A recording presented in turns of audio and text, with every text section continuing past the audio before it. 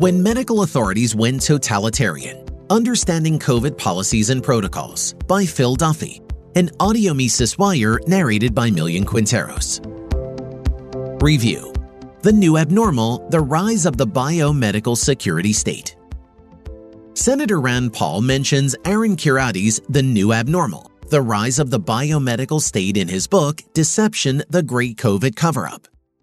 Dr. Kheriaty's online biography includes the following information. Dr. Kheriaty is a plaintiff in the landmark free speech case Missouri v. Biden, challenging government censorship on social media. Dr. Kheriaty also serves in teaching and advisory roles at the Brownstone Institute, the Zephyr Institute, the Paul Ramsey Institute, and the Simone Weil Center for Political Philosophy. For many years, he was professor of psychiatry at UCI, University of California Irvine School of Medicine, and director of the Medical Ethics Program at UCI Health, where he chaired the Ethics Committee. He also chaired the Ethics Committee at the California Department of State Hospitals for several years. He was fired from the University of California after challenging the university's COVID vaccine mandate in federal court.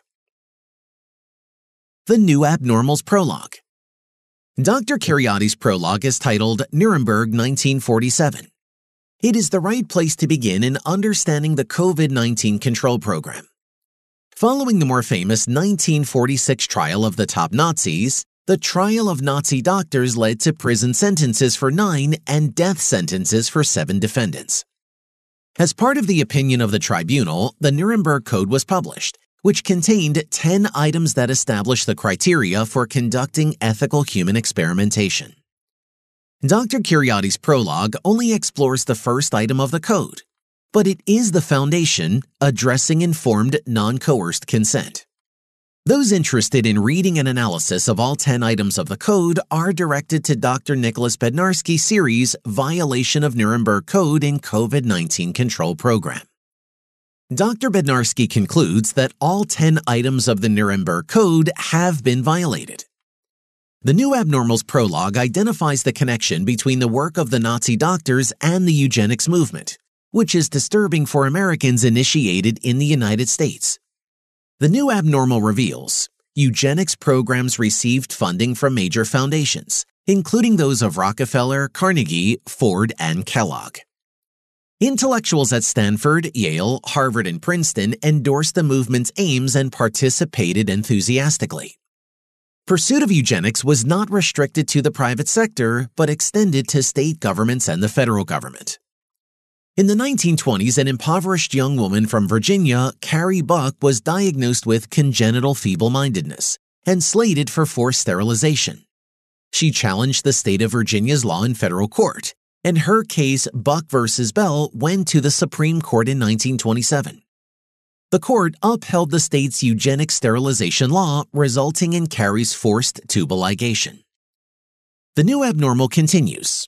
Hitler himself remarked, "I have studied with interest the laws of several American states concerning prevention of reproduction by people whose progeny would be of no value or injurious to the racial stock." The New Abnormal's prologue concludes, while the Nuremberg Code did not enjoy the binding force of international law, its principles did inform the laws of most nations, including the United States.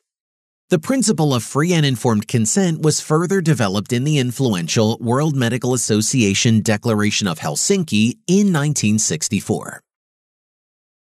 Subsequent chapters. The New Abnormal focuses on the role of declared emergencies in establishing invasive government policies that destroy our personal freedoms. Government policy, from lockdowns and school closures to mask and vaccine mandates or passports, received its supposed legal justification from the declared state of emergency. But tellingly, the threshold for what constitutes a public health emergency, how many cases, hospitalizations, deaths, etc., was deliberately never defined. Who has this power? At the federal level, with the backing of the president, that person is now Xavier Becerra, the Secretary of the Department of Health and Human Services, HHS, which oversees the NIH, the FDA, and the CDC, among other divisions. Becerra, a lawyer and former Attorney General of California, has no medical training and zero public health experience. How extensive are these powers? Dr. Cariotti reveals that in a state of emergency, the president gains access to an additional 136 statutory powers. He summarizes the implications of this concentration of power. The full significance of what transpired in March 2020 may have escaped our attention. Without realizing it, we lived through the design and implementation of not just the novel pandemic strategy, but a new political paradigm, a system far more effective at controlling the population than anything previously attempted by Western nations.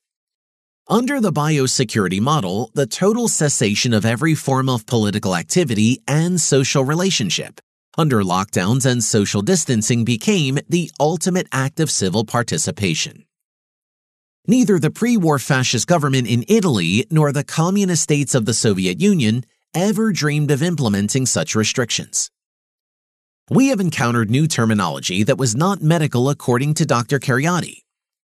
It is instructive to reflect on the chosen phrase social distancing, which is not a medical term but a political one. A medical or scientific model would have deployed a phrase like physical or personal distancing, but not social distancing. The term suggests not a new model for health, but for ongoing society, one that limits human interactions by 6 feet of space and by masks that cover the face, our locus of interpersonal connection and communication.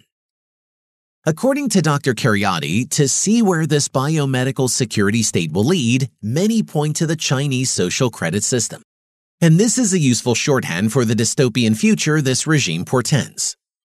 He continues, university biomedical security systems were also sustained by a near constant stream of propaganda generated by administrators, with catchphrases that would make even bureaucrats at Orwell's Ministry of Truth cringe. For example, administrators constantly admonish students, faculty, and staff to hold one another accountable.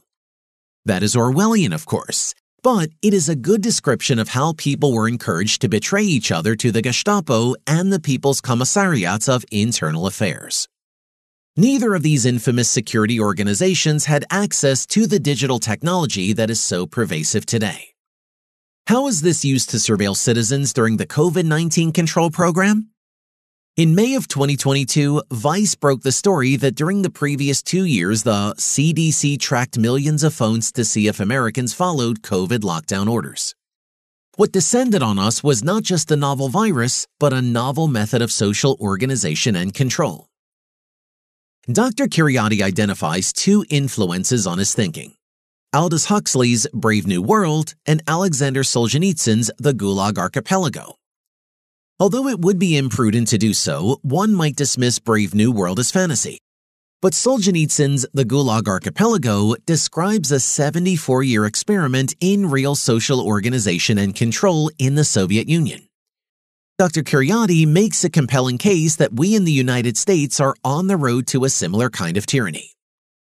Dr. Cariotti's The New Abnormal, The Rise of the Biomedical Security State should be read if it is the only book on the COVID-19 control program one reads.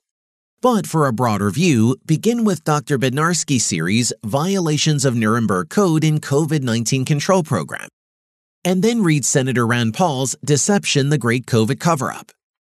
The COVID-19 control program is a many-tentacled monster. It is easy to surrender to information overload. Dr. Bednarski's series describes an internationally recognized set of 10 criteria for human experimentation, by which COVID-19 control measures might be measured.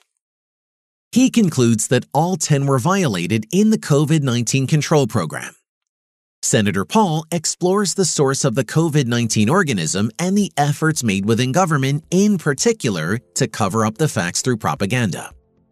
But if there is any belief that the COVID-19 control program was a one-time phenomenon, Dr. Cariotti dispels that delusion. That is a perspective we need in order to fully understand the implications of the COVID-19 control program. For more content like this, visit Mises.org.